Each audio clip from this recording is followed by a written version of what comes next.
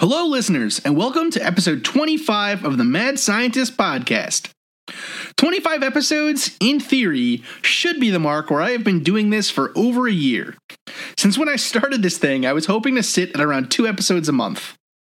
However, as you can probably tell by the fact that we release way more often than that, over time we've tried to add a lot of content to the show and make it so that there's generally not more than a week between drops of these episodes in your feed. I absolutely love making this show.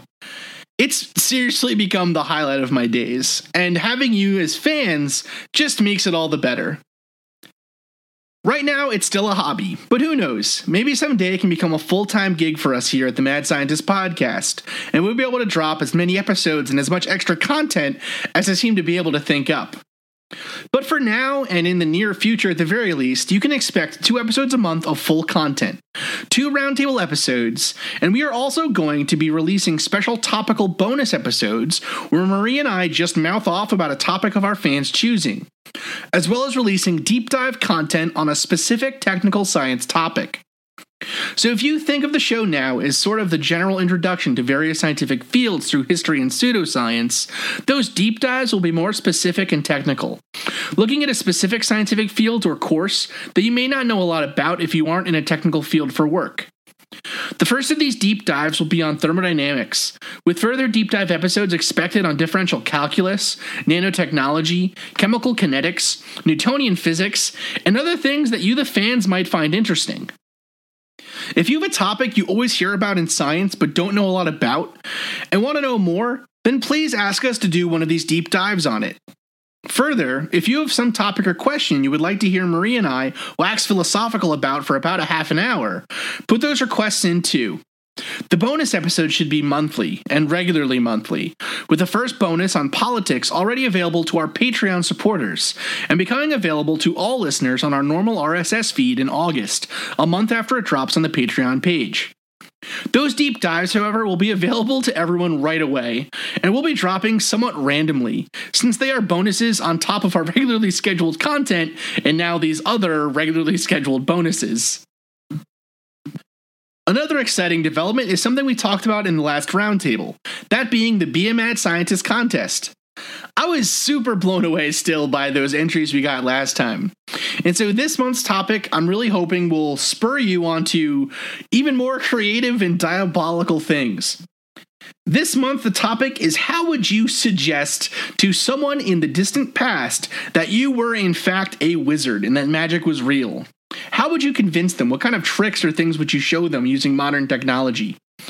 We're going to assume that you have a backpack to bring back with you. So basically the question is, what kind of cool gadgets or things or whatever would you bring with you from the modern world into the past to try to, trick them into thinking you're a master wizard? Looking forward to reading all the entries, and good luck. The final exciting development we have this week is sort of an offshoot of this series' topic. Marie and I have been playing around with the idea of a more serialized version of this show for some time now. Basically releasing these as individual seasons on top of the original podcast that you've come to listen to. And we've finally found a general topic idea that will fit the bill. These special series will focus on true crime topics and stories, digging in with significant amounts of research and technical, science-driven analyses of the evidence, the theories, and just what may have occurred in these cases. The first episode will focus on the disappearance and eventual discovery of Elisa Lam, and Marie and I are already deep into autopsy reports, legal documents, and all kinds of other forms of research on the story. We hope that even if you've heard these stories before, and I'm sure you've heard all the other episodes on Elisa Lam, we will provide a more detailed and in-depth side of the topics and ideas that go along with the crime itself. But at the same time, we want to address the myths and pseudoscience sometimes presented as part of true crime stories. True crime is an interesting field because it focuses not only on questions of morality, psychology, sociology, and many others, but also because it involves real, complex people who have to deal with the crime itself, as well as the shockwaves left in the crime's wake. But it's also one that at its worst relies too often on lazy storytelling, utilizing simplistic notions of right and wrong to tell you who the good guys are and who the villains are. And true crime abounds with myths and pseudoscience. And frighteningly, true crime as a medium may at times contribute to these myths and pseudoscience, making it harder to deal with criminality and its effects on society as a culture. Life is not black and white like they show on TV. Life is varying shades of gray, which is really what makes true crime such a fascinating topic. We hope to bring you that deep analysis and storytelling with our true crime series. Now, that isn't to say that there aren't phenomenal true crime shows out there right now, and especially shows that deal with the sort of nuances true crime requires at its best.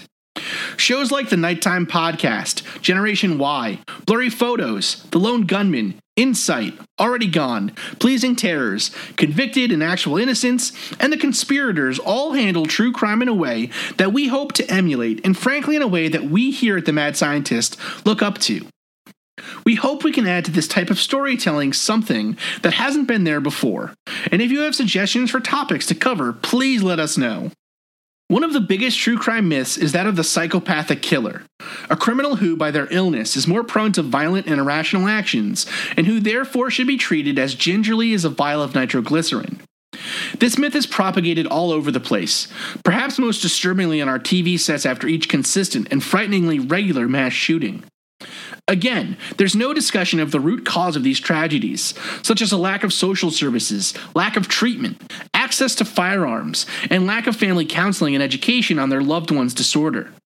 And God forbid someone who knew the killer grieve the loss of the person they knew, the person who they thought could never commit such an act, and the person who did commit this terrible action, and whose consequences they left to the people still living.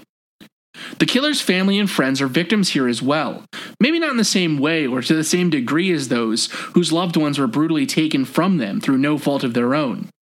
But to ignore the tragedy from both sides here is, again, simplistic and naive. These killers are often given titles such as schizophrenic, psychopath, antisocial, monster, lunatic, simplistic names that give no real information about why they caused these crimes, what real mental illness they may have been suffering from, and what kind of treatments or preventative steps can be taken to stop something like this from happening in the future. Even more shocking and disturbing is the very fact that mental illness is considered a precursor or necessary component of these abhorrent crimes. We assume when we hear something horrible that the killer must be a lunatic, but in many cases the killers are not suffering from mental illness in the way that we mean by these statements. I mean, is the drug dealer who kills a competing drug dealer crazy? How about the gang leader who calls out hits on dozens of people each year? The prisoner who murders a rival prisoner for social status? The politician whose policies lead to the poisoning of thousands of children? In many cases, we may think these people are horrible, making bad decisions, whatever, but we wouldn't consider them to be crazy, right? What about someone who kills another by accident, or in self-defense, or by negligence? Were those people acting rationally when they took a life, even if by mistake? These questions are by definition gray areas, because taking a life is not a normal part of our daily existence. And so by stigmatizing specific instances of taking a life, by applying the notion of crazy person to them, only manages to hurt those who are truly suffering from mental illness, while muddying the waters on ways to actually prevent crimes from happening in the first place. These next few episodes will be a forerunner to the True Crime series, delving into the myths and science surrounding mental health care, especially in America. I hope to dispel and pick apart some of the damaging and misinformed questions and theories about mental health and those that are mentally ill, and hopefully inform you, the listener, as to the challenges people with mental illness face every day. Are those who can be considered mentally ill more prone to violence? Can we tell who will become violent by looking at a brain scan, or by checking boxes on a list of childhood behaviors? What are the types of mental illness, and how do they change the behaviors of a person? Are the majority of criminals mentally ill, or are the majority of the mentally ill destined to become criminals? How can we potentially stop these national tragedies from occurring in the first place? I hope we can have a sensible discussion on these topics on the next few Mad Scientist podcasts. Welcome to the Mad Scientist Podcast, Episode 25, Mental Health Part 1.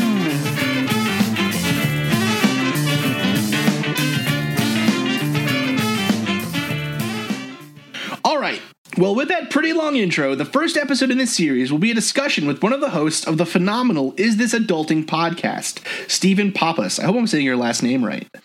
Pappas, but you're good. You're good. Pappas? Yeah, okay. All right. Yeah. Good stuff. Good stuff. So how's it going? It's going. How about you, man? Yeah, it's definitely going. It's been all right, you know. Been a long week. Yeah. As it always is. So Steve, tell us a bit about your podcast, why you started it, what's going on with it. Sure. We are, as we said in our first episode, two weirdos that were able to purchase microphones and have now been let loose on the world. Nice. My podcast is this adulting? You already said that. We kind of have set out to break the stigma on mental illness through a comedic lens. And so we got started because about 7 or 8 months ago, my father passed away suddenly, and I had a complete mental breakdown, and some underlying mental illness came to the surface, and I had some issues, a laundry list of different illnesses that exhibited themselves. And so my friend and I, who both, one of mine and his major one is we both have panic disorders, decided, you know what, we're going to get together. We're going to do this podcast. It's going to be a comedy podcast. It's going to be weird. We're going to talk about random topics like breakfast cereals, and addiction and superheroes and whatever we want to talk about, and just check in with each other and our listeners and make sure that they know that anyone dealing with this sort of stuff, that, you know, we can be normal people too, and it's okay to talk about it. Yeah, man, I fucking love that. I love that mission statement. I love that mission. I love that idea. I love your podcast too. Thanks, man. No problem. It's super good. It's like become one of my go-to listens every morning. You know? That's it's so exciting. Yeah, man. No, it's really awesome. So interestingly, so I've never said this on this show, but I think it's important to get it out there because there is no stigma. There should be no stigma associated with mental illness. Right. I myself also have struggled with mental illness. I actually have obsessive compulsive disorder. And so just for those that don't know listening, what that entails basically is, it is a kind of a anxiety disorder where, basically my brain structures, my brain chemistry doesn't allow me to get over certain anxious thoughts. And so if I think like, you know, I don't know, oh, the stove is on, right? If it was really bad, if I thought the stove was on, that thought would keep going until I went to check the stove. Right. Like, it's the worst, and it doesn't, isn't it? It's so stupid, and it doesn't shut off either. And so it's kind of like it's a long time coming for me to get this diagnosis. I actually was diagnosed in grad school, but my symptoms started to appear similarly to yours after my dad passed away. Right. That was really when my symptoms started to show themselves more regularly.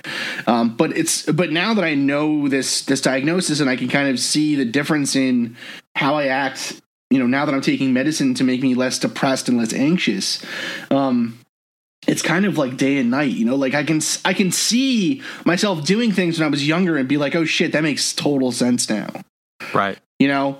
And so I think it's important at least that the listeners know that, you know, if there is a bias here in these episodes coming from the fact that I do have this issue, but you know, we're going to come at it like with everything. We're going to come at it hard and try to do it. No, I think you need to. I mean, honesty when it comes to this sort of stuff is something that is desperately needed. It's not discussed openly. It's not, you know, I've got a laundry list of illnesses, like I said, that presented. I've anywhere from, I can just rattle off major depressive disorder, massive panic disorder, OCD, PTSD, agoraphobia. I couldn't walk to my mailbox for a while without having a panic attack. Like, I've got a cocktail of these things, but I think the important thing that you're doing and that we're trying to do through the show is to show, hey, like, this stuff needs to be talked about because it's not, quote unquote, and I'm using air quotes, it's not crazy.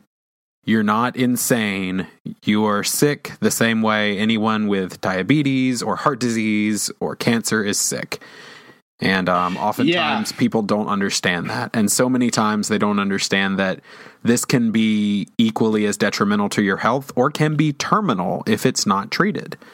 Well, what really amazed me was I never I would not have considered this a disability, right? Like a federally recognized disability until when I started applying to jobs, and it was like, do you have a disability? And a disability is listed as these things, and I was like, shit, I'm on like 3 of those things, right? Right? Like I got those, right? Like it's on a document and everything, right? And it was like, oh my god, like what? Man, it was like a change of thinking about yourself, and that was part of the big challenge in even going to get help about it. I could see these issues presenting themselves in my life, and I just didn't want to be, I don't know, you don't want to think that it's difficult with brain things, with mental things, because you have a view of yourself as this person that you've been, and then all of a sudden to think, well, a lot of those things that I thought were just inherent quirks in my personality might actually be disorders, right? Might actually be something that if I take a pill, those will go away. Right. It's very scary, It is, and it remains scary even when you've kind of got it under control. It can still be a very scary thing. Like for instance, it took me 10 years to get help. I went on another show that allows people to come and share their stories, The Peripheral, and I was talking about this. It took me 10 years to get help. In those 10 years, I at one point had a drinking problem. I tried to kill myself. Like all of these things because I wasn't treating the illness that I was suffering from. And I don't always view it as a disability. Technically, it's a federally recognized disability. A lot of what I do. No, but absolutely. I typically lean more toward the, I've always told people I'm not disabled, or I'm not quote unquote crazy or sick. Even I'm enhanced.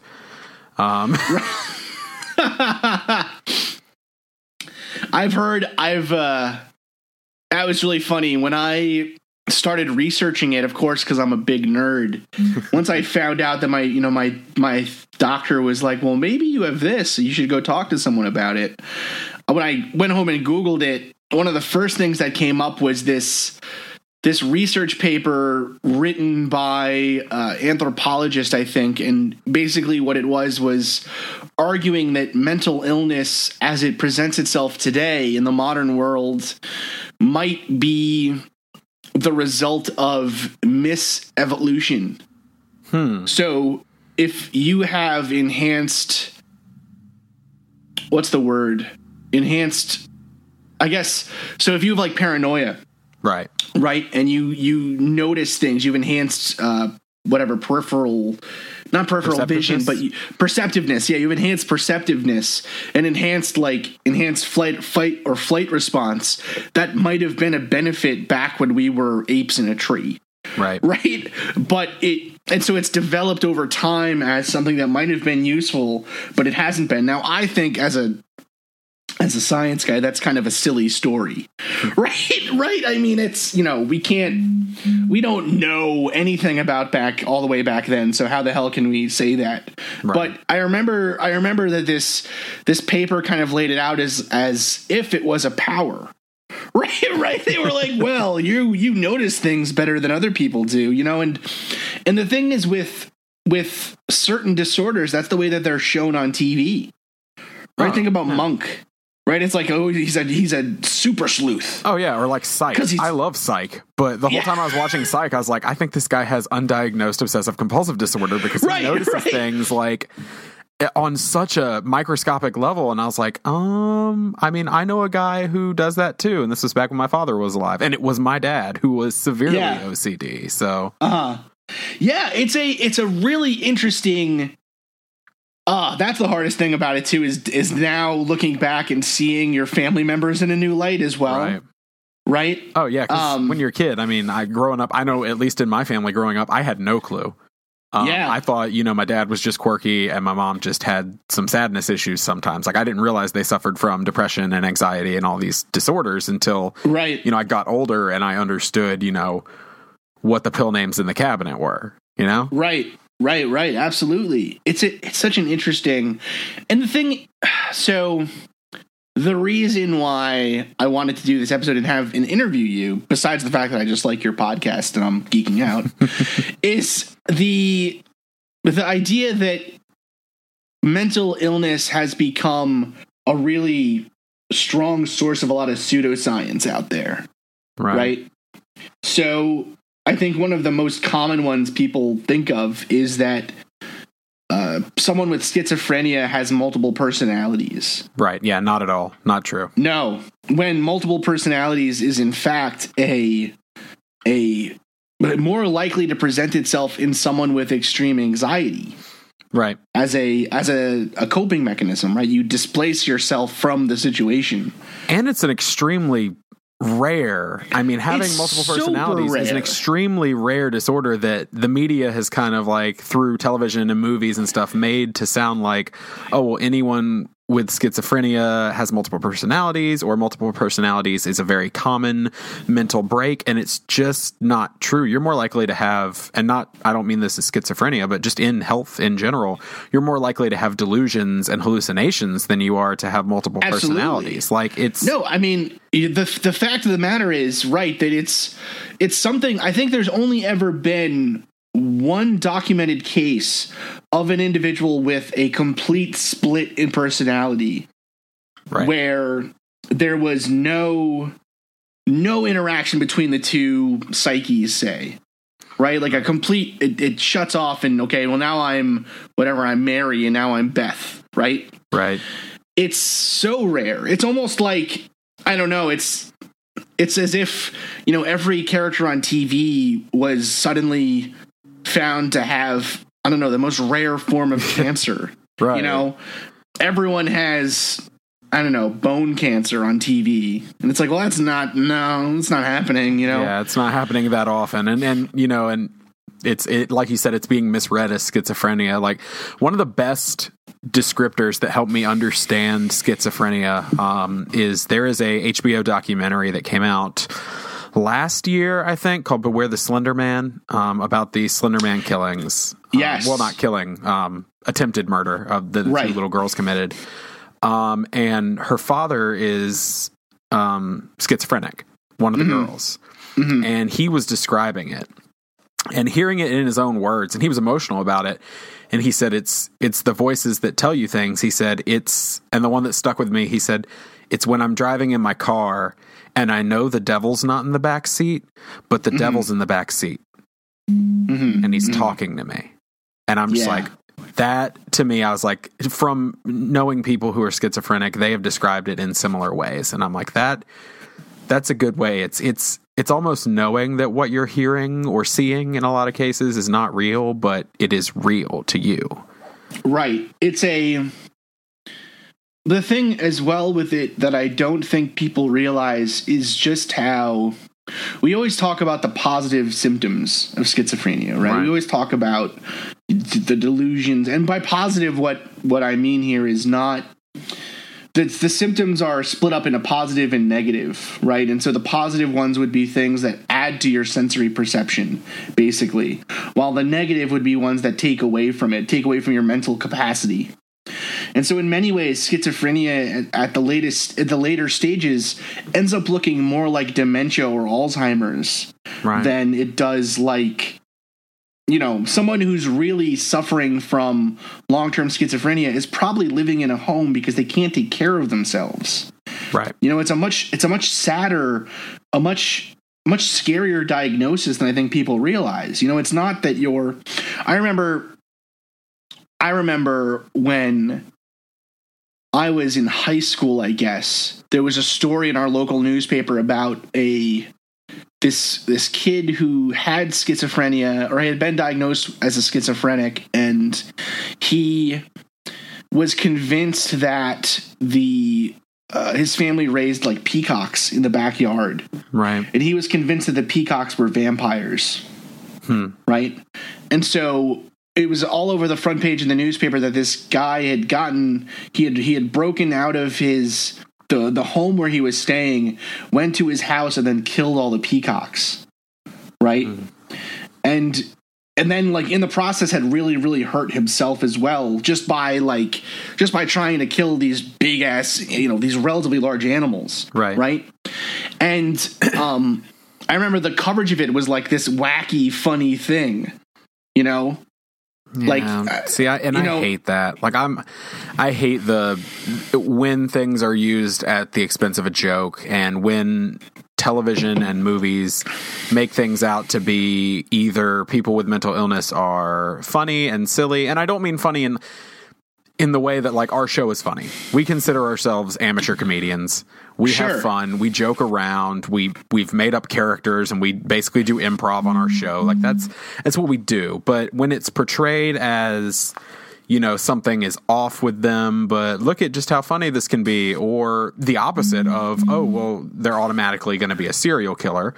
Then all of a sudden you get this image, at least outwardly, that is not healthy, and that's what fuels the things like you and me taking so long to seek help, because we're convinced that it makes us crazy, but it doesn't. It makes us human, and we're just people who suffer from something, and that's the thing that gets me the most, is just this idea of like people are not getting the help they need because they are ashamed.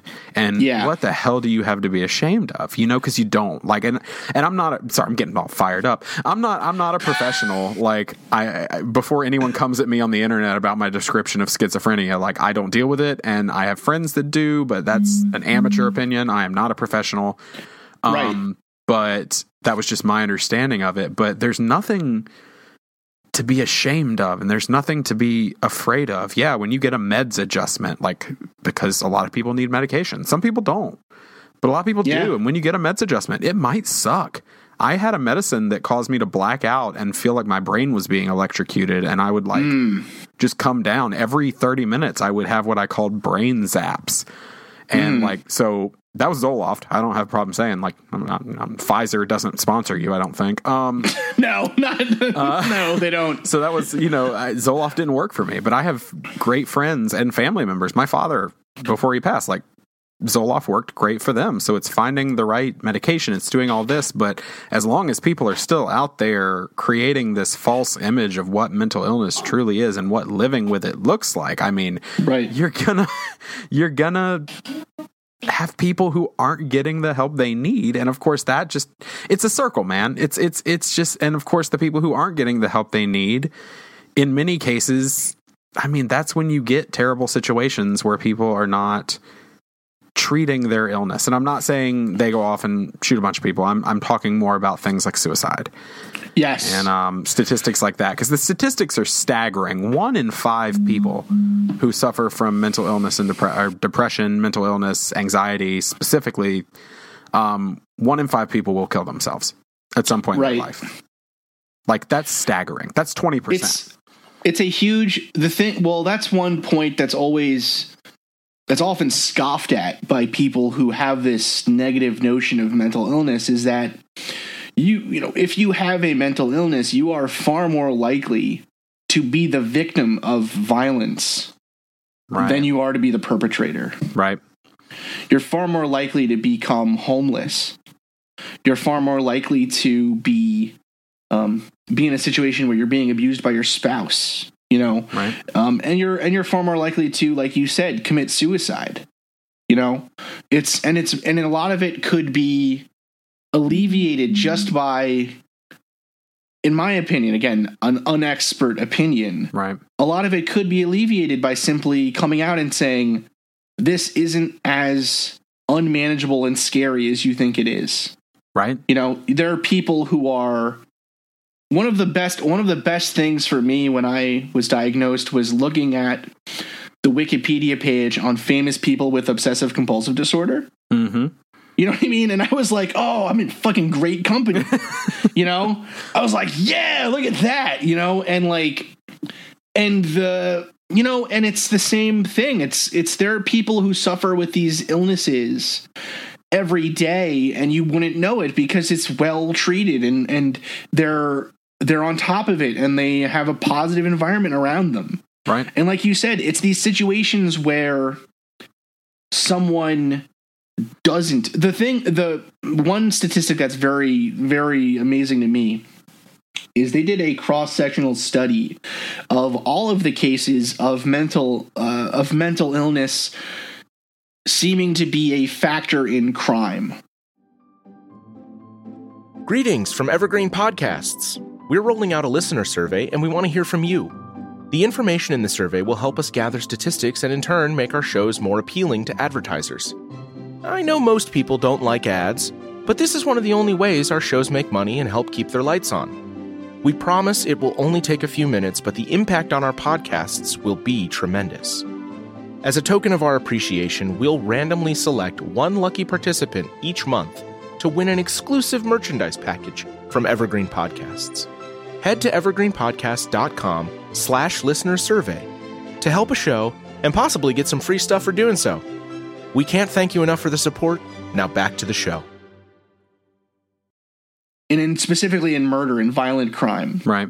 And what they found was when you removed the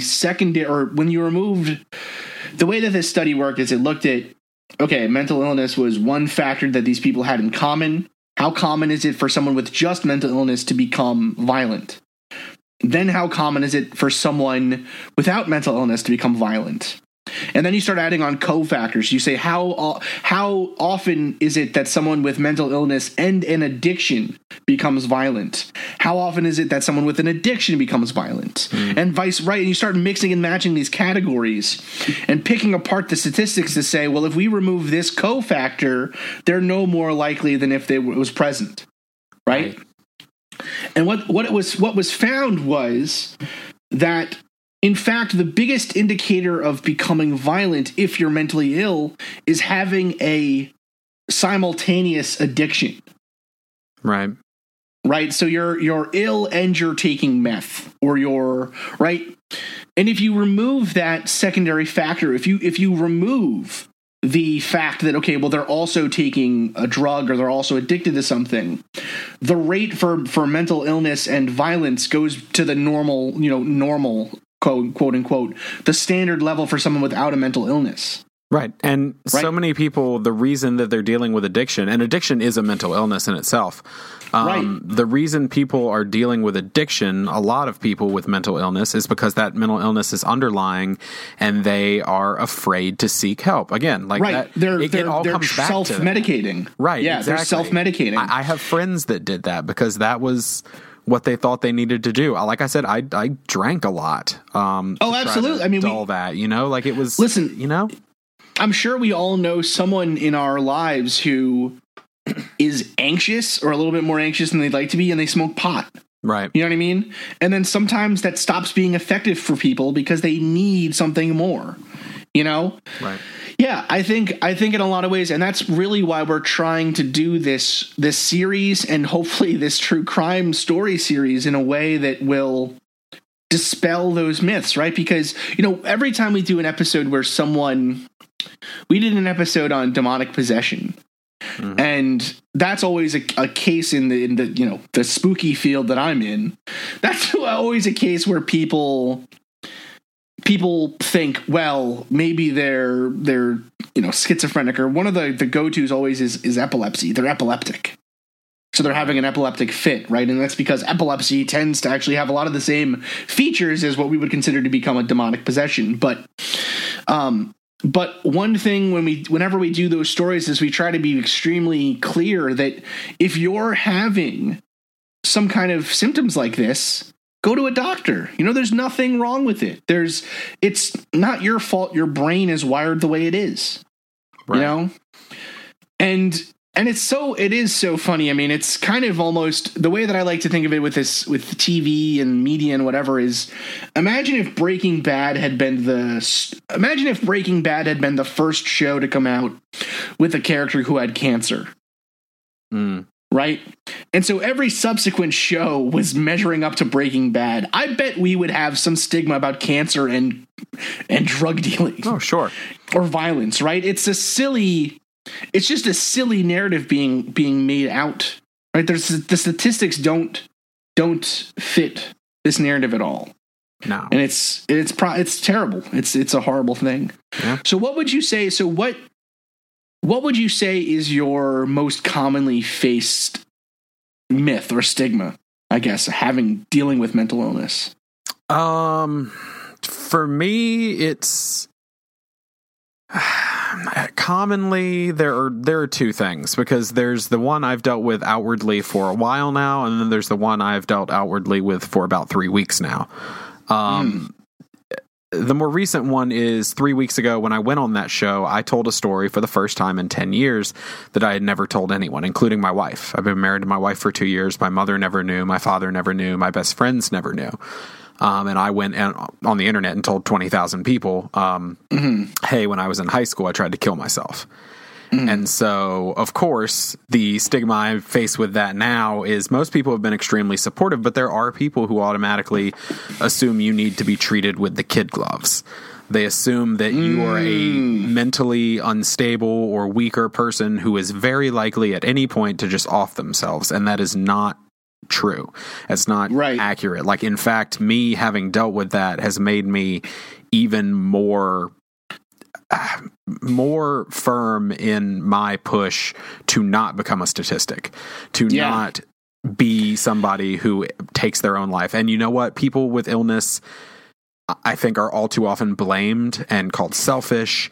And I think the media has done that. There was a television show on Netflix that I'm sorry if any of your listeners love it. I cannot stand it. It's called 13 Reasons Why, and it glorified suicide. And, we talked about that. And there were, just graphic showings of, hey, kids, here's how to do it. And I was mortified by this show because, one, it caused me to have flashbacks.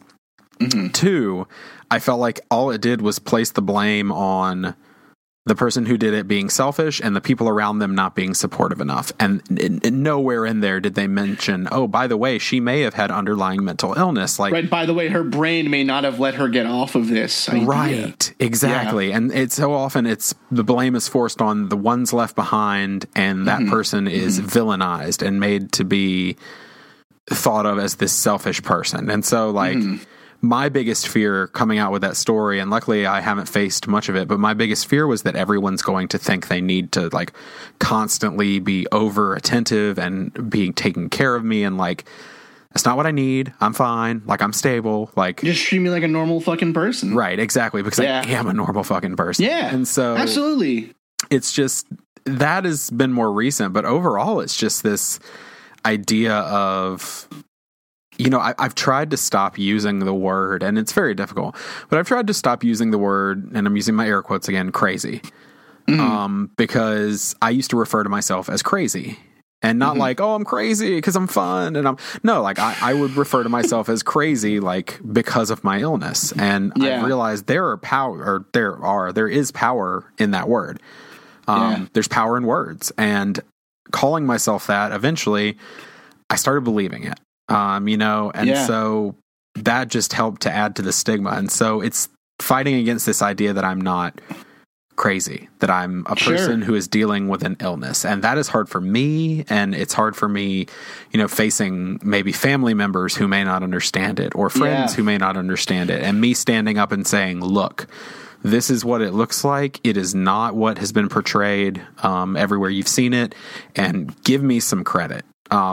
That's what I face the most, you know, is give me some credit, because there are little things that stress me out, and there are little things that can set me into a downward spiral because of my illness. You know, if I walk into the kitchen in the morning and there are pots and pans in the sink and I meant to do them the night before, or my wife forgot to do them the night before, and I hadn't planned on it, and it throws off my routine, I can spiral downward and I crawl onto the couch and I'm there all day. But that doesn't happen every day, and that's not my life. You know, I can lead a normal life, and I think that's the biggest thing, is people don't always give you the acknowledgement and the credit that you can lead a normal life. It's just a matter of, you know, for me, it's been a combination of different medications and therapy that have worked for me. But it's learning to manage things, because this isn't going to go away. I'm not going to cure this. There is no cure. There's management techniques. So I'm learning. I know you're very science based. So like I probably sound like a crazy person. Well, see, I did it again. There, I'm not going to do that. I'm not going to do that.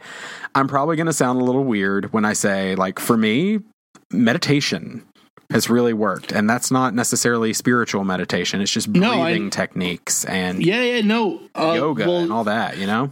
Well, it's funny. It's funny you say that, right? So that was one of the hardest things for me when I remember my poor therapist, her face when I asked her this question, because she was like, I don't fucking know. Right? I remember I asked, well, if all of the things that I'm doing that are weird are because of my brain, then how do we treat criminals who are mentally ill? Right? Like I had this, and I still have this moral, or this idea of justice in society, right? And I was like, well, like, I'm not violent or anything, but I'm doing weird shit. And it's like, if we're going to give me a pass for what my brain's telling me to do, shouldn't we give it to everyone for what their brain tells them? Right? Like, and so I came at her with this like super long determinism versus free will argument. And she was just like, what? Like, I just want to put you on medicine, dude. Like, calm down, you know? And I was like, no, but it's like, it's intrinsic to my being. Like, it's intrinsic to my sense of self. Right. So that's like a totally weird tangent. The other thing that they tried with me when I first went in was they were like, well, why don't you try, what's it called? Mindfulness, cognitive behavioral therapy. Mindfulness. Mindfulness was the thing they told me to try. Right. And I remember I had these like tapes that I had to listen to or whatever. And I remember just sitting there being like, this is silly. You know, and it didn't work for me. But cognitive behavioral therapy has been like a fucking game changer for me. Right. You know? And for those that don't know, so it's also funny when you were saying about, so I think that story you told about being a teenager and not knowing what to do and then attempting to kill yourself, I think that's a story that a lot of people with mental illness have to tell. You know, I know I have my own similar story, you know, and it's one of those things where, you know, I mean, I have told, I think in my life, I have told maybe 10 people that I have OCD. Right. Right. Well, you just told a lot more. I just told 2,000 plus, at least at the first day. We'll see how many downloads it gets. Right. So when I was playing, I mean, you remember when we were talking about doing this, I told you, and I was like, I don't know if I'm going to be comfortable saying that I myself have something like this. And the reason is that in the field of science, that stigma exists super hard. You know, like I every day dealt with chemicals that were really dangerous, you know? And so then to have someone think like, well, he can't be trusted with those chemicals, right? Right. It was a terrifying prospect to me, you know? Or to have someone question my logic or my thinking even, right? Because, you know, he doesn't know what he's talking about. He's crazy. Right? Mm-hmm. That to me was like, that'll fuck me up. You know what I mean? That'll make me mad. No, absolutely. And so it's one of those things where, again, if you know, and it's so funny to me that we like to now think about previous scientific minds as this idea of, you know, every generation, there's a type of mental disability or illness or difference of thinking that becomes put on like a pedestal or thought of as a superpower, right? And so this generation's version of that is autism, right, or Asperger's syndrome. And so every scientist who's ever done anything good but who has been kind of awkward, people immediately think like Einstein had autism. You know what I mean? And it's one of those interesting things where it's like, I am a scientist with something happening to my brain sometimes. And I'm terrified of people finding out because I'm like, they're going to think I can't handle myself in this world. And yet, who knows, I mean, I haven't done anything nearly as even remotely as good as one of Einstein's interns, you know? Sure you have. Your podcast. It's so funny to me to think that in 50 years or whatever, people will be like, well, I bet Chris had autism. You know, or I bet Chris had whatever the illness is at the time that people think of popularly as giving you stronger thinking skills or something, you know? That's interesting. I never would have thought of that. You know, I have family members that have autism. Sure, it's a matter of just like, I mean, I'm way dumber than they will ever be. Like these are children that are, you know, 5 and 6 years old, and they're smarter than I'll ever be. Like, right. Well, that's the thing is, you know, it's again, everyone is different. Not everyone with cancer has the same personality or the same skills. Right. You know, not everyone with whatever mental health challenge is the same person or the same skill set or the same, I don't know, lack of better word, powers, you know? It's just such a strange thing to me to think of it that way, but it's a way that a lot of people do think of it. Right. Well, it's a matter of, you know, I mean, when you break it down and look at it, like, people with mental illness are violent. Okay, well, no. You know, that's my thing I always respond to people with is they're always like, well, you know, somebody with schizophrenia or somebody who's bipolar or somebody who struggles with depression, like they're way more likely to go and shoot up a place and all this stuff. And I'm like, actually, I've learned through therapy, the majority of people who are seeking help for mental illness are instructed to, and typically will, depending on the mental illness, not own firearms. Yeah, for that reason. absolutely. You know, they made sure, they asked me, they said, you know, not for, and they tell you this, they said, not for the safety of others. They said, but for your own safety, do you Absolutely. have firearms in the house? And I said, no, I'm not really, you know, I'm not a gun guy. Like, yeah. And they said, that's good. You know, don't get one. Don't become one. Yeah. Yeah. But you know, what's interesting is I have a clean background check. I have a clean psychological exam. Technically, the last psychological exam I had was completely clean. I could walk down to the store and buy one if I wanted one. Yeah. And I have mental illness. Does that mean that I'm more likely to? No. It means that I'm paranoid somebody's going to break in my house. Right. You know, but like, here's the thing I always like to tell people when they're like, well, people with mental illness are going to go and do something violent. And I'm like, well, here's the thing. Anybody at any point could go and do something violent. You could walk past somebody on the street tomorrow who has no mental illness, no history of mental illness in their family, absolutely no indicators, and they could pull out a gun and shoot you. Like, that's just... It's just something that, You know, I mean, I know that sounds like kind of harsh, and it's kind of like that thing of like, well, you could step out in front of a bus tomorrow and die, but... It's also true. Like, anybody at any point could become violent, and just because somebody suffers from an illness doesn't mean that they're more likely to become violent.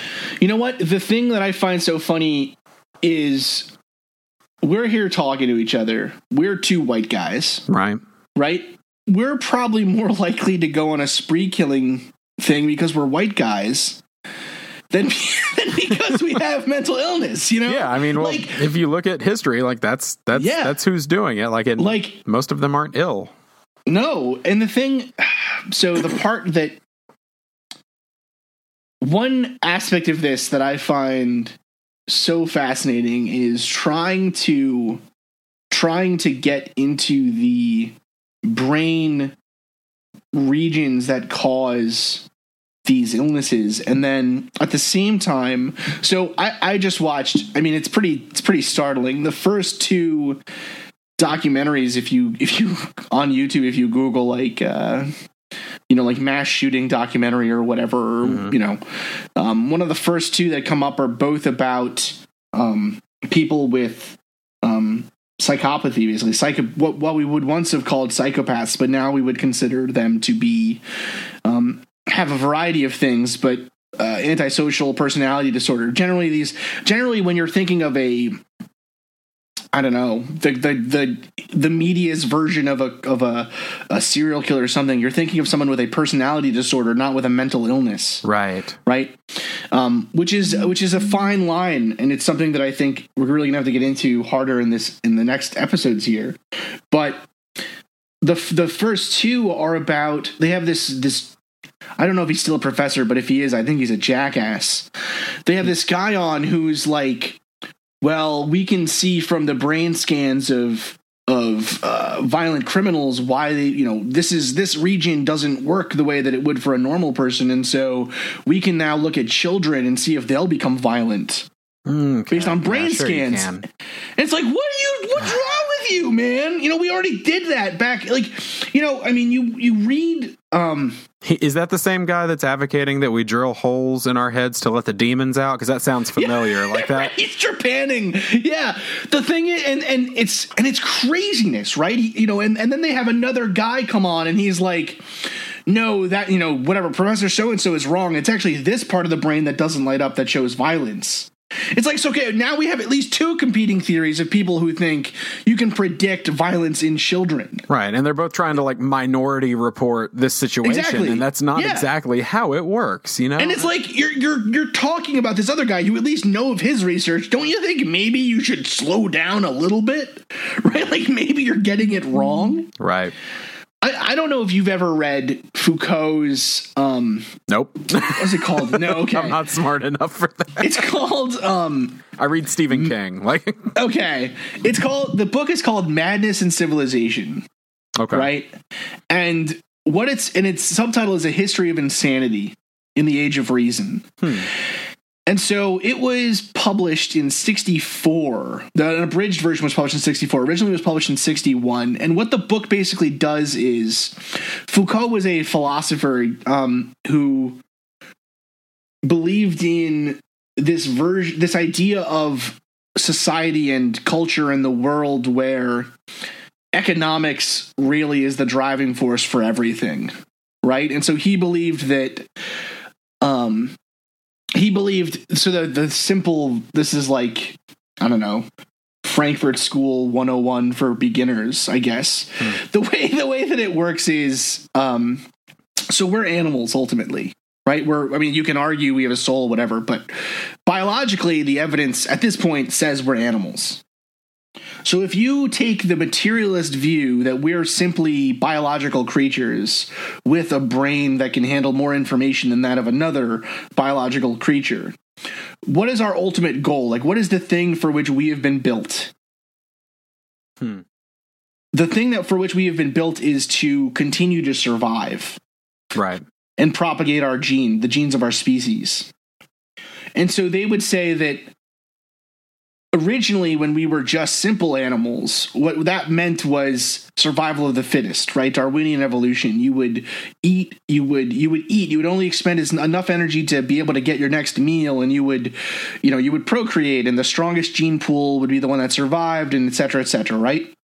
What they argue, what this way of thinking argues, is that eventually we started building these societies around ourselves where it wasn't the strength of the individual, it was the strength of the group that mattered, right? And what that ultimately meant was you focused around a single strong individual, the king or the warlord or whatever, and then they took care of you pretty much, and you did for them what they needed to be done. And eventually our work, our labor for the king became commodified into money, right? Right. And so it's this, and so then the history becomes this long thing about, your actions being commodified and whatever and all this other crap. But the reason that this is interesting for this discussion, at least, is that in this book, Foucault lays out the argument that the way that we've treated the mentally ill over time has not really gotten any different than when we originally used to, like in the Renaissance, what we did with the mentally ill was they would all be put on barges, like on big boats, and sent out into the ocean to kind of survive on their own. Yeah, that doesn't sound like a good plan. Like that? No, it's not a great plan. It is the plan they used. It's not a great plan. Ugh. But so it's a fascinating look, though, at how we currently view mental illness in the context of a history of mental illness. right? And how does society deal with the mentally ill? How do we deal with people who are so sick? And the thing is that it's not just about the mentally ill, right? It's because the definition of mental illness has changed over time. Right. You know, I remember my mom is from Italy originally. And we have a member of my family who's autistic, and she remembered back in Italy having a cousin who now she knows had autism, right? Right. But back then they just thought he was like slow. And so they just kept him in the field, right? Like he would just kind of like, he would work in the field, whatever, but it was like, no one tried to treat him. He never talked, you know? Back in the day, in the Renaissance, and even not that long ago, something like autism would have put you in an asylum for your entire life. Right. Because people assumed it was mental illness. That's kind of the thing, is there's a fine line between special needs. There's a fine line between people who are differently abled. There's a fine line between mental illness and personality disorders. Like, they're all different individual categories of things, but they're all similar in ways, and so people just rope them all in together, and that's not necessarily scientifically sound. Like, that's, and it's not helpful. It's right. not. The thing is too, from a pragmatic point of view, like you brought up the notion of buying a firearm, right? Right. If you want to stop people from killing other people with guns, don't give them guns. Right? Like that seems like a simple, pragmatic approach, right? Like, take away the thing they're using and they won't be able to use it anymore, right? Mm-hmm. But the challenge with mental illness is that there isn't enough even information out there for the vast majority of people to make logical or sound opinions on these topics. Right. You know? Well, because most of the information out there is misinformation. Right. Absolutely. Absolutely. And so hopefully shows like yours, hopefully, you know, the little bit that we'll get to do in this series will help to dispel some of those misinformation pieces. Right. You know, but really though, if you're listening to this and you have, I mean, I can't speak for you, Steve, but we always say whenever these things happen on our show or we have topics like this, even if you want to reach out to us, we are, you know what I mean? We're happy to point you in the right direction. Right. That's, I mean, we do that on our show as well. We say, you know, we may not always be able to respond immediately, but if you need immediate assistance, please hang up and call 911 or call a suicide hotline. But if you're just looking for somebody to listen, like, I'm not a professional, but we always tell our listeners we're willing to talk. We set up a Facebook group. It's a discussion group called The Best Friends, and it is just a place. It's about 150 people now, and somebody can just come in and say, you know, I'm having a shitty day, and here's why. Because my bipolar disorder is really treating me badly today, or the depression is on my back, or we call our mental illness Karen on our show. And so, like, you know, people will come in and be like, Karen's being a bitch today. And like this is terrible. And like, before I even have time to respond, 30 or 40 people are on it. Just like, hey, like, I'm thinking about you, call me, text me, whatever you need. And so, like, we try to tell people the same sort of thing, is just ask for help in some fashion. If you're having scary thoughts, or you're worried you're going to hurt yourself or someone else, or if you just want to talk. People don't realize the suicide hotlines are not just for suicide. You can call and just like, they'll just talk to you for a while, and then like, you don't have to be suicidal. You can just be like, I'm really stressed financially because of this, this, and this, and they're just trained to sit there and be attentive and responsive listeners. And sometimes that's all you need. You know, so definitely, I mean, reach out to the resources you have or the people around you. And like you said, you tell your listeners the same thing, and we tell them we can point you in the right direction. There's plenty of places and there's plenty of resources. There's no reason for anyone to ever quit, for anyone to ever give up, because there's so many resources and so many people that want to stand with you. Yeah, absolutely. Absolutely. Well, any last? I mean, that was very inspirational. No. I'm feeling better about the situation already. There you go. Just we'll put some really intense music behind it, like I'm giving a Braveheart style speech or something. Drums do. It's that last scene at the Black Gate in Lord of the Rings where I'm just like rallying the troops. Right, yeah. Oh boy. Well, any last things you want to say to the listeners here of the Mad Scientist podcast, or I mean, for me, it's just I will reiterate exactly what I just said. Of you're not alone. You're never alone. None of us are ever alone. That is something that I think people need to hear over and over is you're not alone. You're not crazy. This is normal.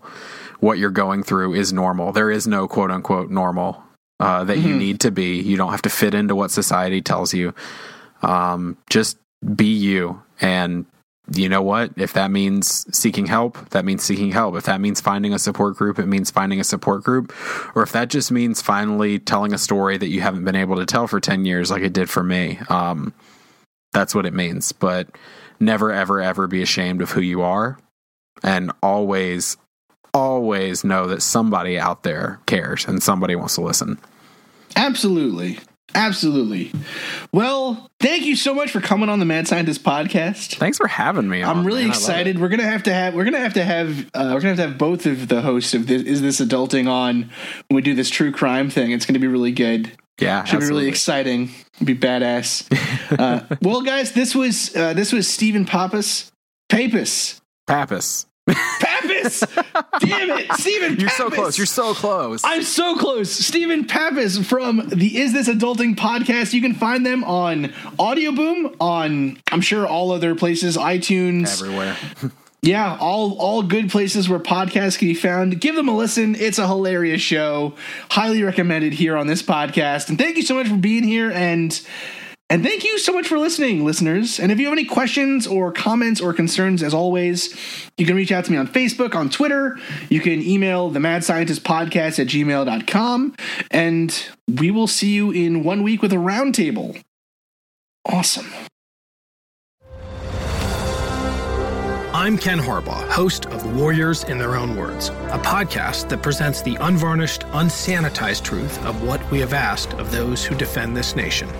As a country, we need these stories more than ever. Stories from Americans who have borne the battle, including 30-year-old remastered interviews with veterans from World War I recounting their time in the trenches of Europe, and with veterans from World War II, Korea, Vietnam, and from our most recent conflicts in Iraq, Afghanistan, and other battlefields Americans may never have heard of.